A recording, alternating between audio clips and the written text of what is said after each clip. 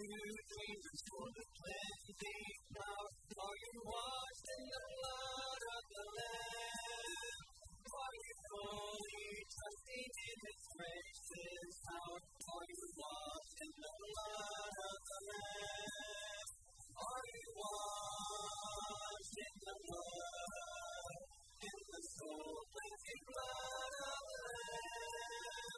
Are your garments from the sun and white as snow? Are you washed in the blood of the Lamb?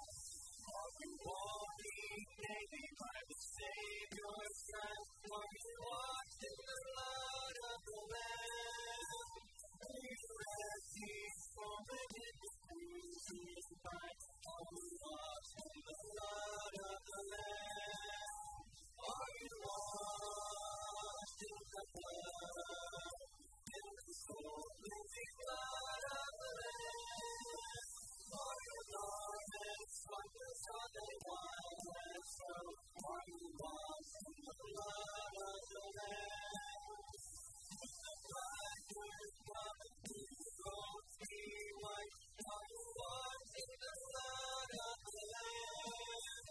Your soul be ready for the vengeance right, and be washed in the blood of the Lamb. Are you washed in the blood, in the soul cleansing blood of the Lamb? Are your garments from the sun and white as snow? Are you washed in the blood of the Lamb? Good morning. It's good to see those of you who are here this fine, semi-snowy morning, and those that are joining us online. I think the weathermen missed it just a little bit, didn't they? I know I had a teacher at home. She was quite disappointed. She was looking for 12 inches and hoping the school would be out Wednesday. But anyway, it didn't work out. Sorry, guys. Sorry, kiddos. Maybe next time the snow will get it right. A couple of announcements that we want you to be aware of, especially for our girls. We've got a Radiant Bold Defined conference. I think it's our second year to do this. Melissa Holyfield has really been in charge of that and also been the one that's put that together. It's for 6th grade through 12th grade girls. It's Saturday, February the 5th from 9 to 4:30. Breakfast and lunch will be provided, so we're asking that you sign up so they know how to plan for the event. If you'd like to donate to the event, you can just see or text or call Melissa Holyfield.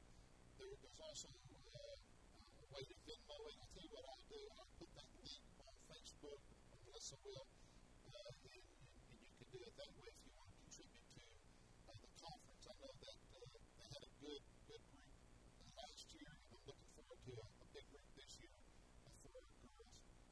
No worship service tonight. We'll give you the evening off again. Some of the roads are, I think, still got some ice on it. Like I said, y'all's road still have a little bit of ice patches. And anyway, if you're going to be out today, do be careful being out. Just take your time and be safe. Everything should be on schedule for Wednesday night. We'll be back rolling again the Tuesday discipleship group of the fellowship with Christ, Christ the community or something like that. I can't remember the name. 10 o'clock. WMU is going to be meeting us also this week. I think that's Thursday at 10 o'clock. Right? So make note of that. And then don't forget, we're also continuing to take up for Hawaii Moon through the month of January as well. And then also, just by way of note, so that you can prepare for next week, we're going to have a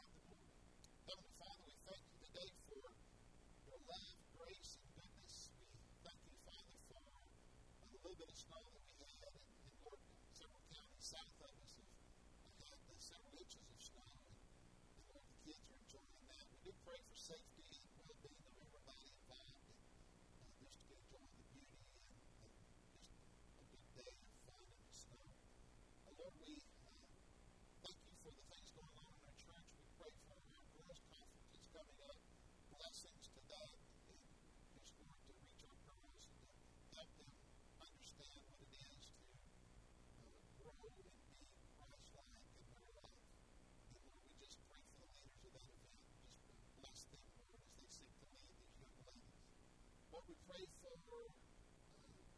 We pray for ministries like Bird Choice. We'll get to hear from next week. Lord, we did get to baptize today our 3 girls that we'll do next week. We pray for Josie, Abby, and Lydia. We look forward to seeing them have the profession of faith next week in baptism. Just all the things, God, that are going on, the offering we received today through the week, all these things, Lord, we just give you to your glory, to your honor. In your name, Jesus, we pray. Amen. Our mission meeting that was supposed to be there, we'll do it next Sunday after the morning service.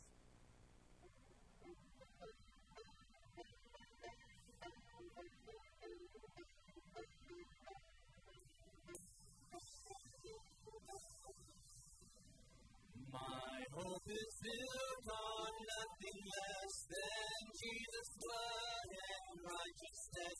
I dare not trust the sweetest frame, but wholly lean on Jesus' name.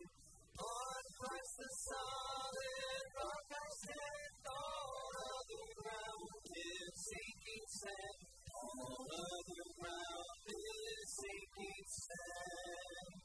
When darkness fails His loving face, I rest in His unchanging grace. In every high and stormy gale, my anchor holds within the veil. On Christ the solid rock I stand, all other ground is sinking sand. All other ground is sinking sand.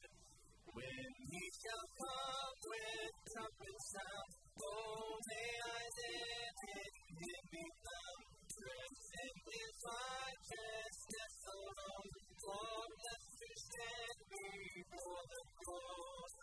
On Christ the solid rock I stand, all other ground is sinking sand. All other ground is sinking sand.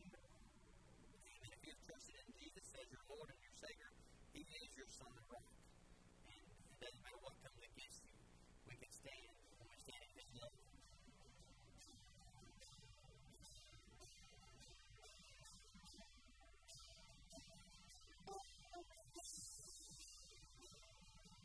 When darkness tries to roll over my bones, when sorrow comes to steal the joy I own, when brokenness and pain is all I know, I won't be shaken, no, I won't be shaken. My fear doesn't stand a chance when I stand in your love. My fear doesn't stand a chance when I stand in your love. My fear doesn't stand a chance when I stand in your love.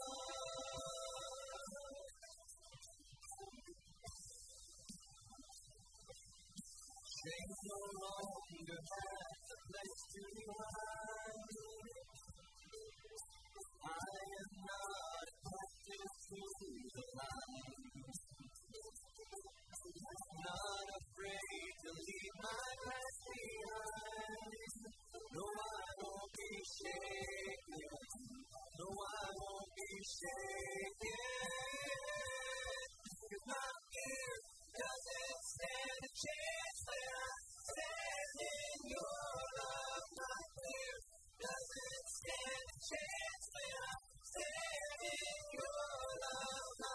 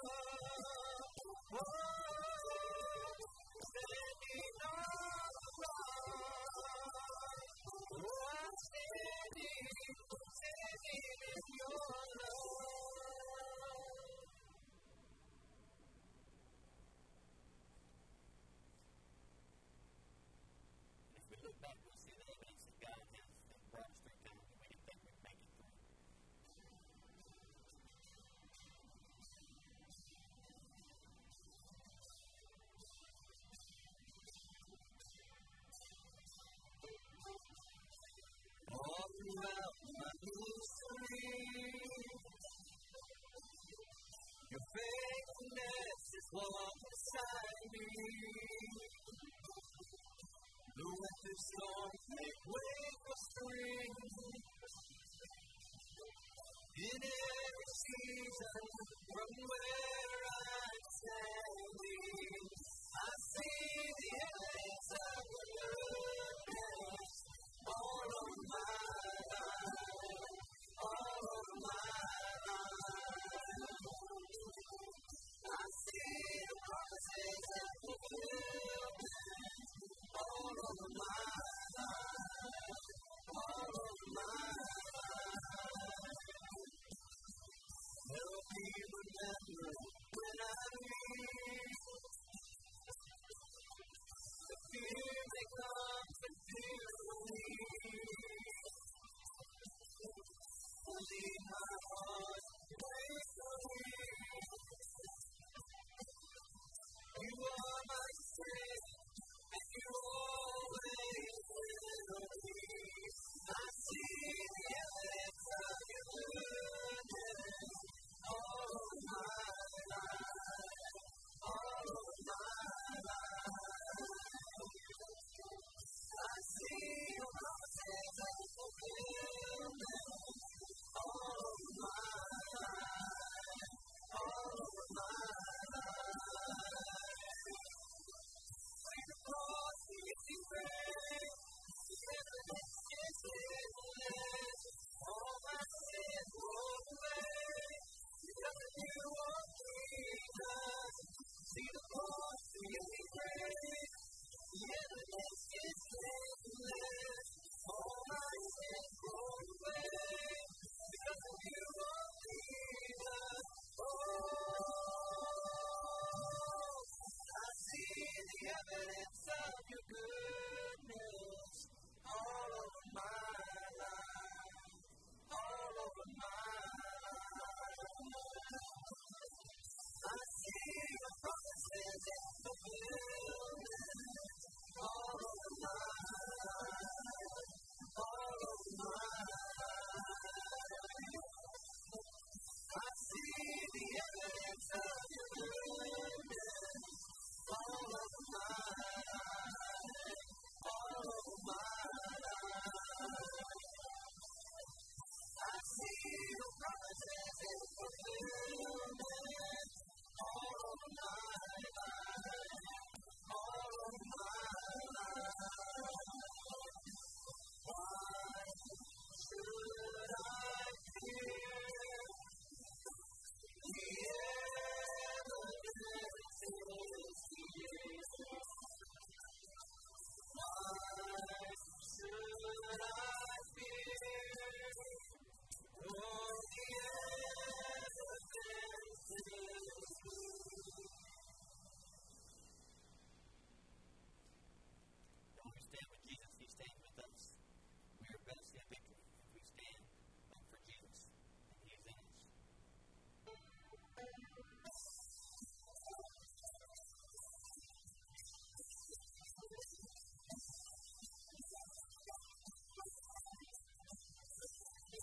The weapon may be formed, but it won't prosper. When the darkness falls, it won't prevail. Because the God I serve not only has triumph. My God will never fail. No, my God will never fail. I'm gonna see a victory. I'm gonna see a victory. For the battle belongs to you, Lord. I'm gonna see a victory. I'm gonna see a victory. For the battle belongs to you, Lord.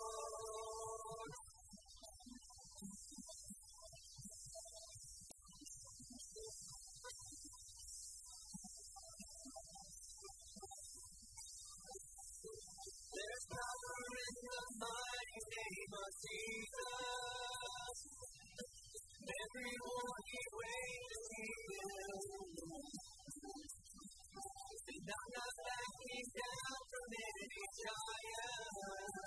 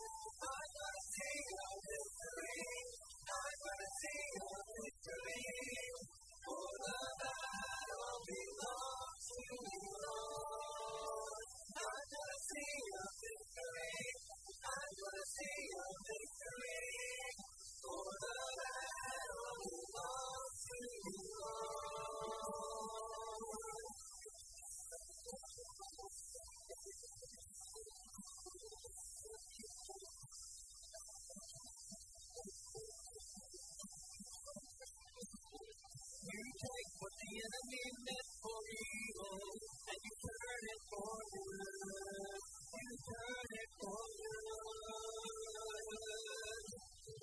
You take what the enemy meant for evil, and you turn it for good. You turn it for good. You take what the enemy meant for evil, and you turn it for good. You turn it for good. I'm gonna sing a victory. I'm gonna sing a victory.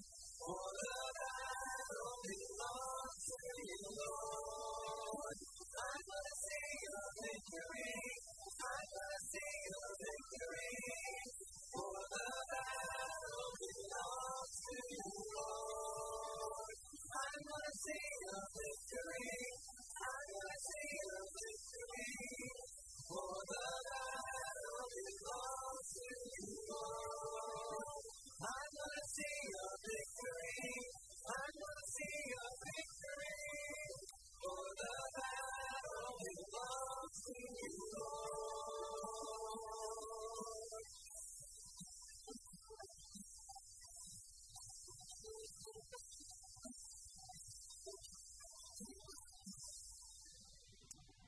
Thank you, Lord, that we are not fighting for victory.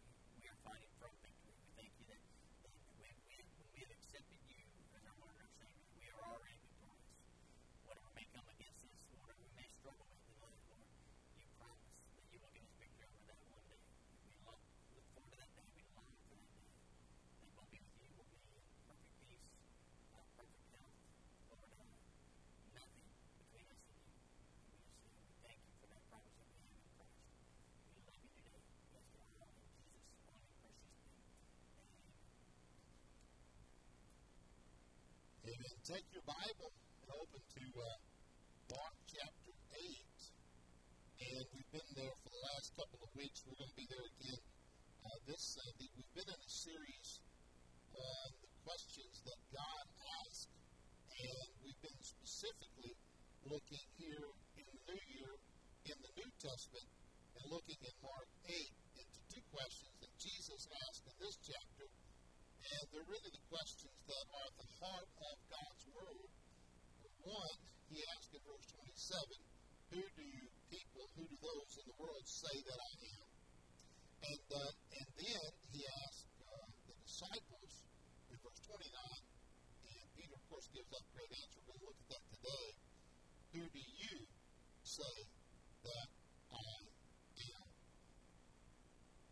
August the 6th to August the 7th, from sunset to the next day of 2022 marks the saddest day on the Jewish calendar for 2022. It may be an unfamiliar day to you.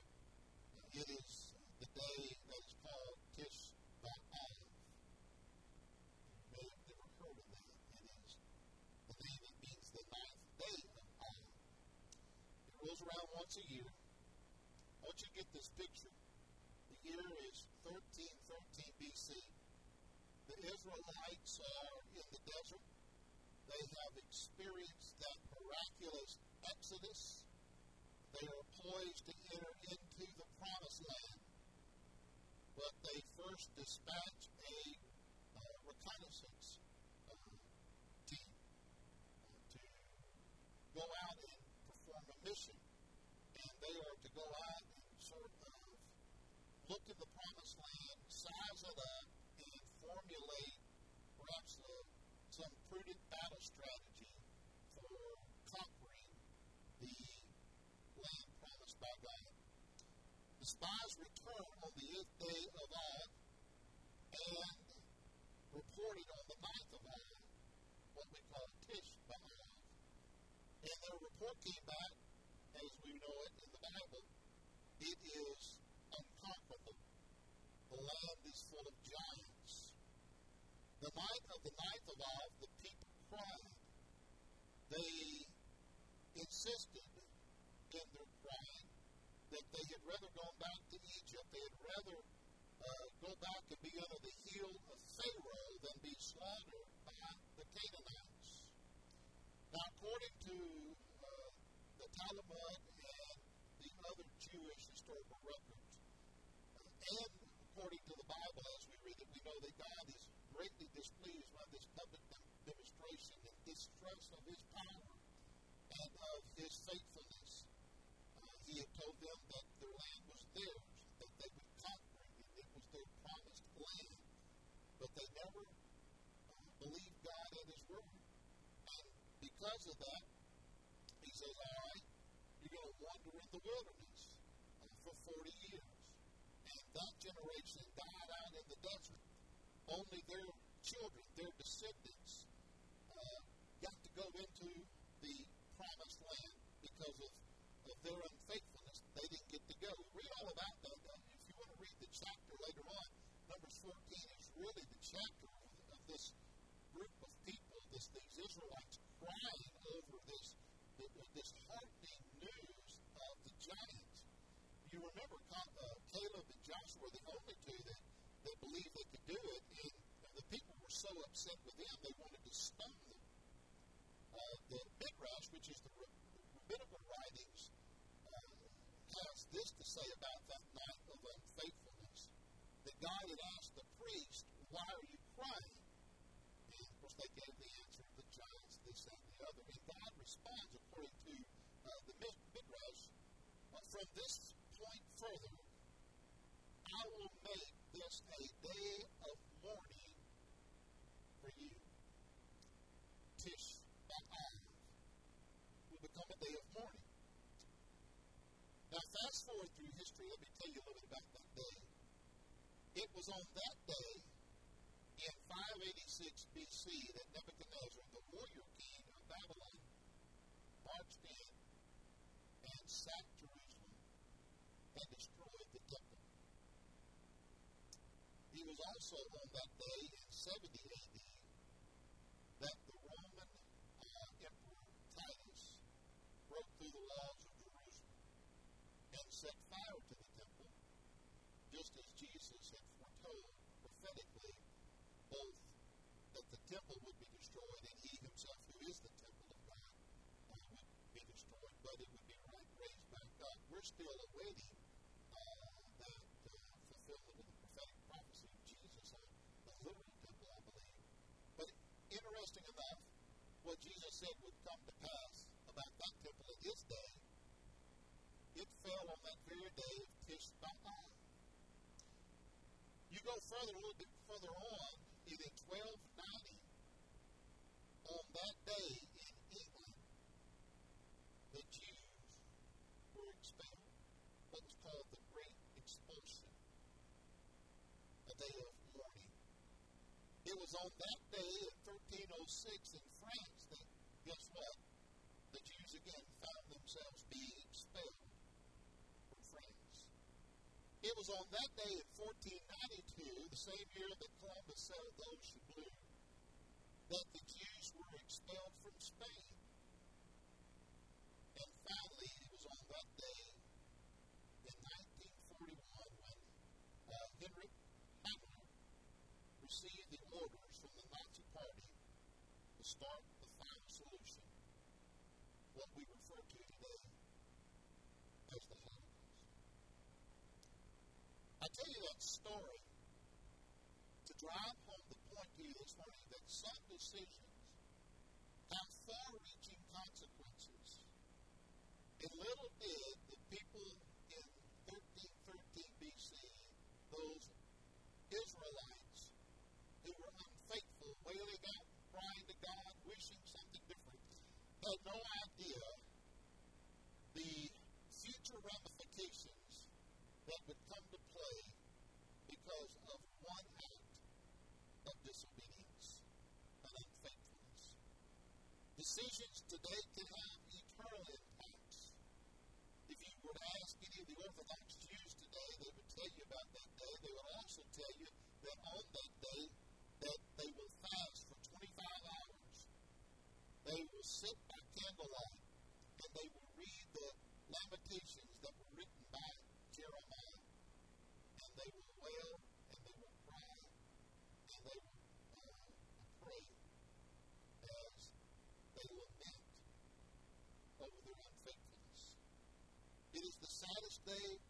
Jewish people. They made the wrong choice. But yet today, rather than learn from the mistakes that God gives us in the Bible, we continue to make the same wrong decisions, to have the same sort of questions that they had about God. Can we trust Him? Who is He? And so when we come to these two questions that Jesus asked of the disciples, that very public and sort of kind of general question, well, who do people say that I am? And then, who do you say that I am? We're really thinking along the same things that God asked the Israelites way back when.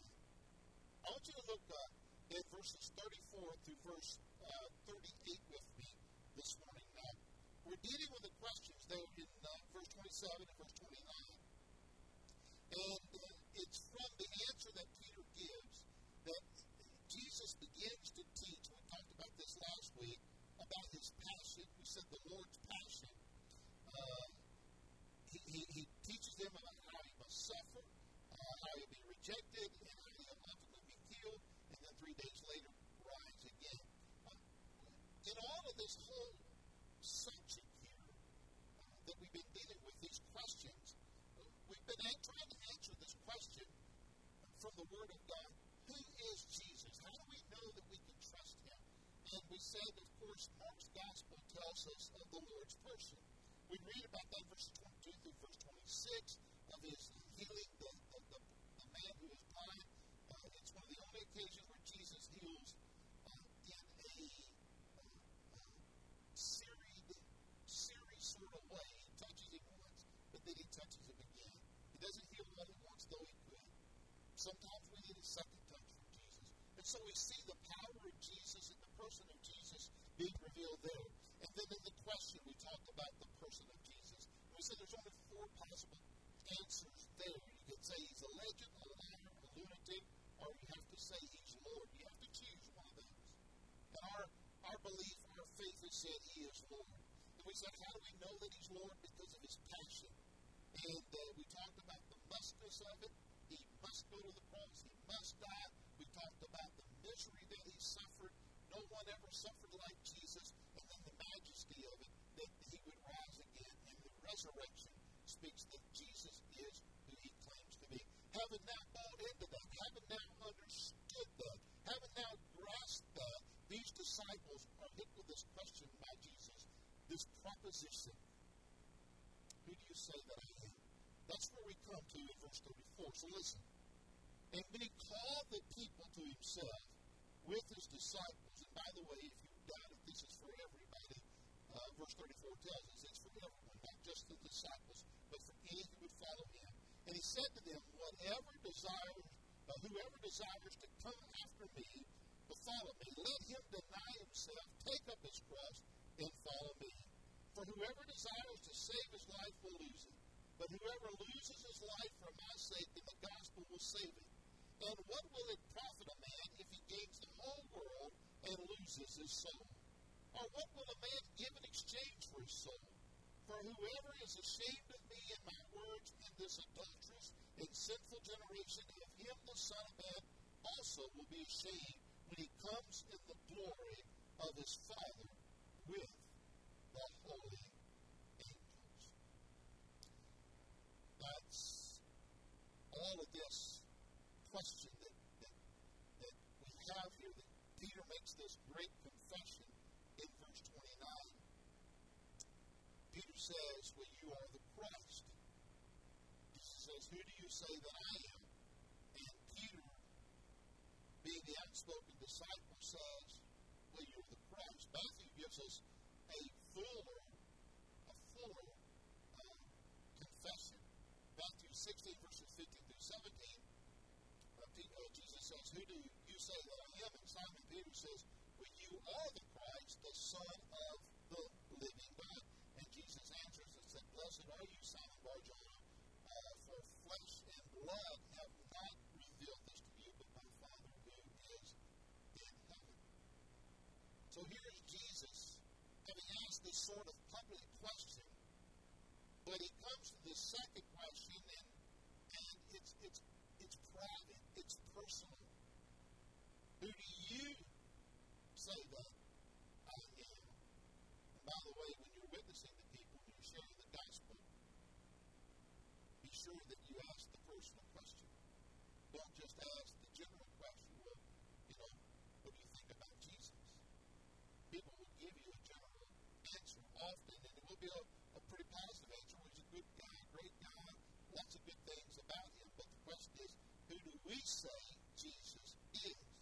so Jesus kind of cuts to it. And that's the question this morning. I said to you last week, I think it was, that Mark 8 was really the turning point of the Gospel of Mark. It's really the turning point of the Gospel. It's the watershed moment. It's that point where Jesus begins to be very direct in his relationship with his disciples, and he is seeking the answer. Who do you say that I am? And it's Peter who says, you're the Christ. The word that he used there for Christ is a Greek word that means Messiah or anointed one. It's the Old Testament picture of the Lord's anointed. It's the idea of what you have when you think about David being anointed. God had anointed his kings. God had anointed his prophets. They were his representatives. They were his spokesmen. But always to this point, it had been sort of a forward-looking picture, a forward-looking thought to it. It was the idea that one day, though, God's true deliverer, that's what that word Messiah means, would come. God's true anointing would come. And so when Peter says, you are the Christ, the Son of the living God, Peter is declaring, and it's a very remarkable declaration, you are that one. And Peter's saying, Jesus, you're the one concerning who the prophets have been speaking of. You're the one. You're the focus of all the ages. You're him. Now, it's clear when you read through the gospel here that Peter didn't fully understand what he's saying. I mean, because it's not too far after that Jesus has to rebuke Peter. You remember when Jesus begins to talk about suffering and dying, Peter's like, oh, no, you can't go here. You can't say that. You can't do this. And Jesus says, get behind me, Satan. So we understand that Peter's making a great confession. He didn't fully understand it, but the confession that he's making is rather remarkable. Now you might say, well, that's sort of surprising you say that. After all, you kind of would think, well, Peter's just simply towing the party line. I mean, that's what the New Testament is all about, telling us who Jesus was. And the people who wrote the New Testament had an agenda, and they wanted to get across a certain message. And so the question's posed, and the answer's given. And so Peter's just given the party line. But I want you to think about it for just a moment. This really isn't the party line. You see, for Peter, he was a typical Jewish boy. He was a typical young Jewish man who was a Jewish fisherman. And I could just imagine how he had grown up in that Jewish home. And in the evening hours, how his father and how his mother would spend their time talking to him, perhaps lying on the bed with him at night. And I could hear his mom or dad say, now, Peter, before you go to sleep tonight, let's go over it one more time.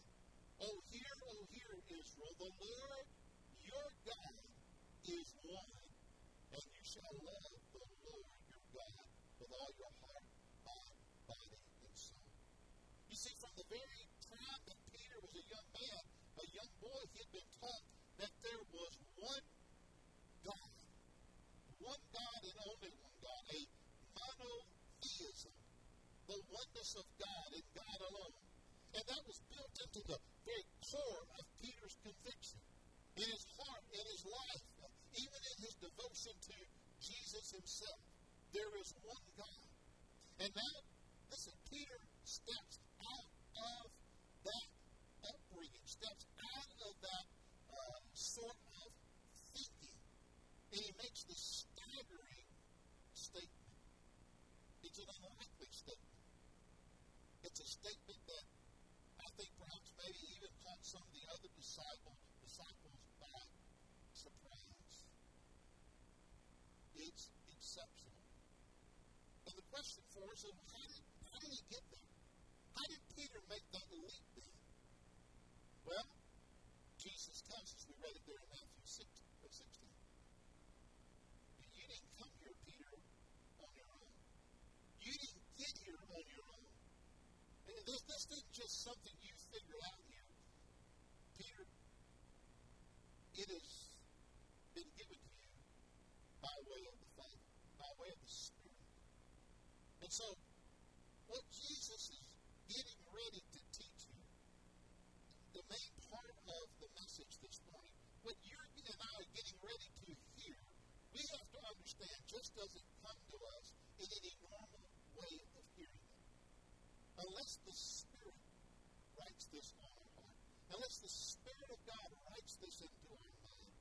puts this into our spiritual DNA, we can't get it. And what we've read this morning in verses 34 through verse 38 is what I call the Christian DNA truly lived out. And a lot of Christians never get that written in their DNA because, you see, it is supernatural in its birth. It's supernatural in its reception. But our prayer has to be like Peter. Oh Lord, show me what is true. Help me understand what you're asking. When you ask me this morning, not the preacher, not the church, not my community, but me. Who do I say that you are? And when I give the answer, you are Lord, I understand what that means. Let me give you three things here quickly that Jesus says that it means to call him Lord. Number one, our Lord's proposition is a searching decision. Look at verse 34. And when he called the people to himself, with his disciples also, he said to them, whoever desires or wills to come after me, let him deny himself, take up his cross, and follow me. Jesus definitely is not coming to us with some sort of prosperity gospel. Whenever you hear someone preach what I call the prosperity gospel, you need to run for the hills. Because I will tell you, and I will promise you, and I assure you, that you've never heard Jesus preach prosperity gospel.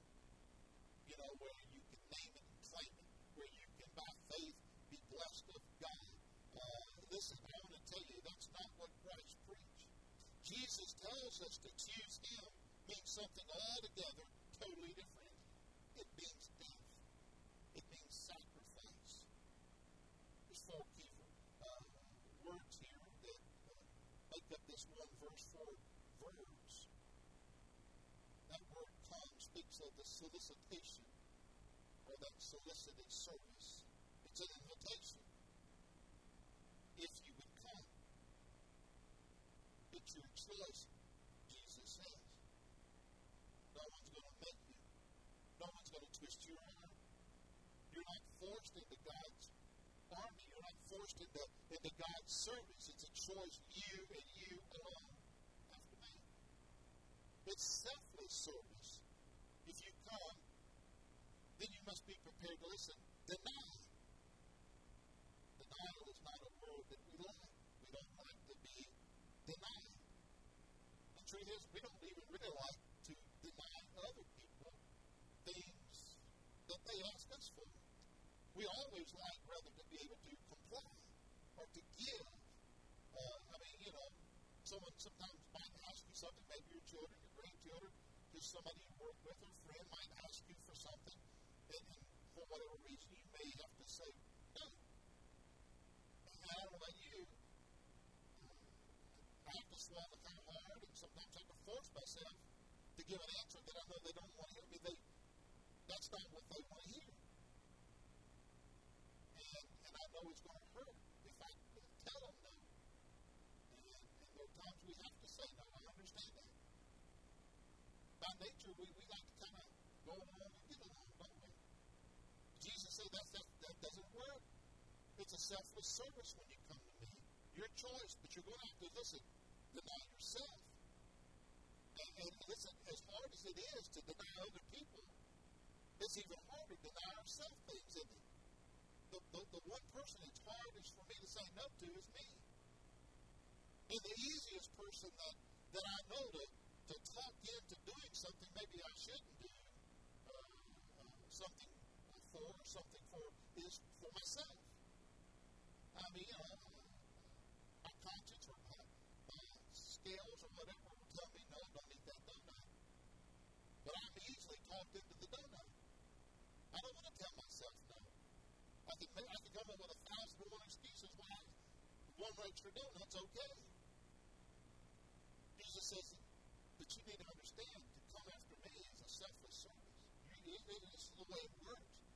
Denial. It's a suffering service. You take up what? You take up the cross. That cross was a picture of suffering. And it was no just common picture. It was the harshest picture that these disciples could imagine. I said this, I think, last week. We miss it here when we talk about the cross. The cross has become beautiful today.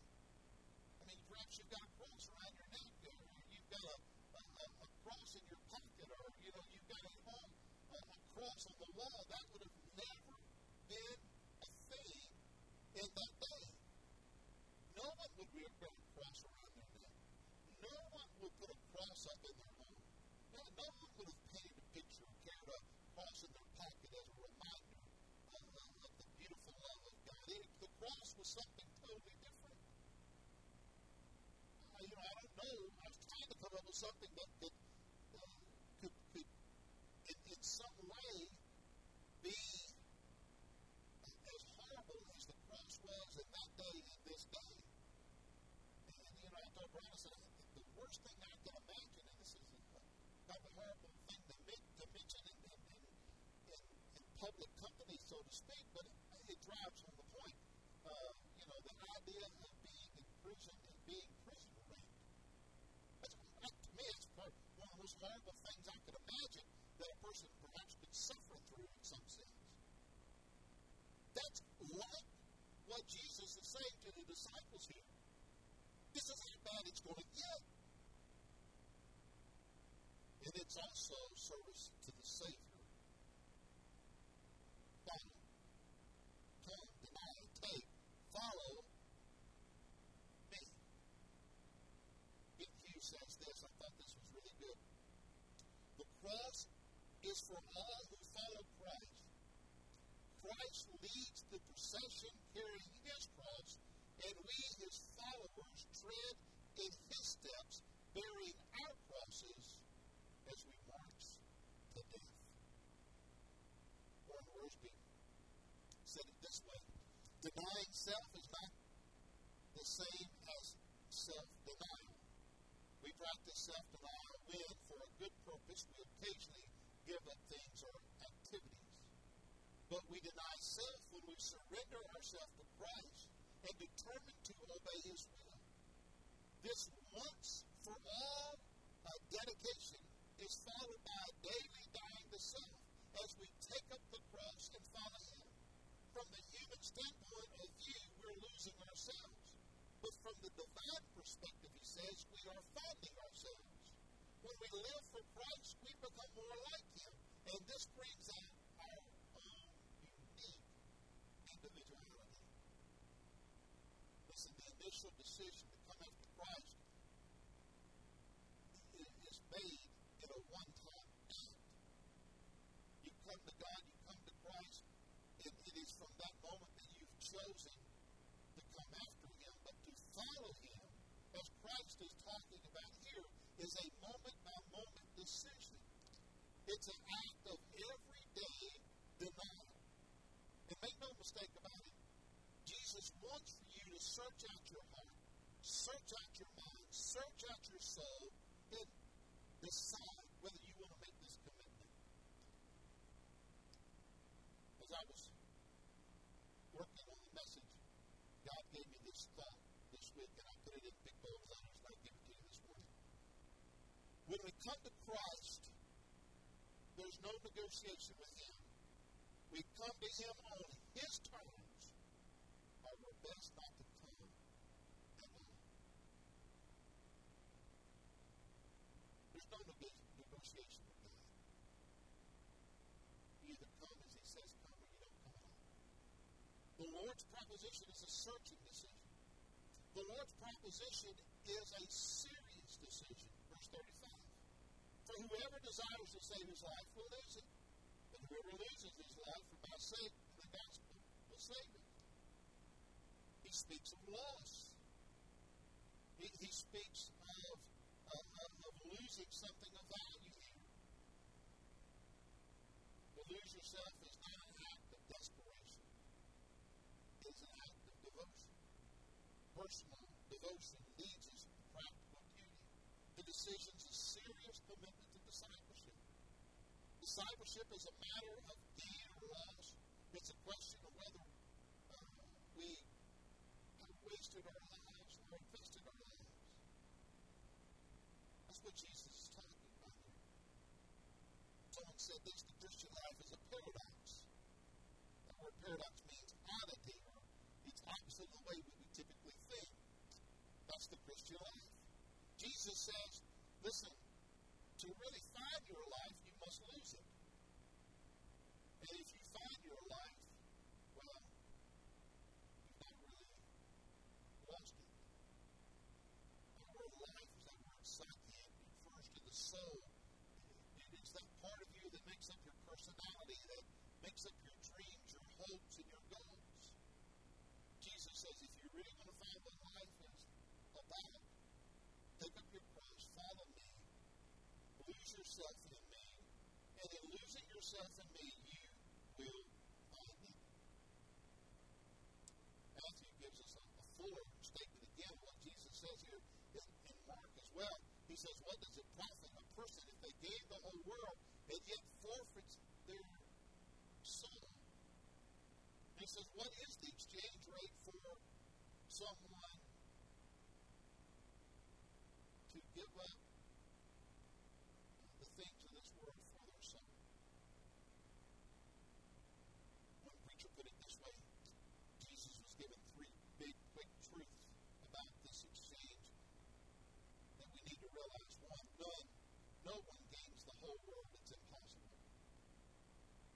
There's never been a conqueror or a king or a ruler who's gained the whole world. It's just impossible. It can't be done.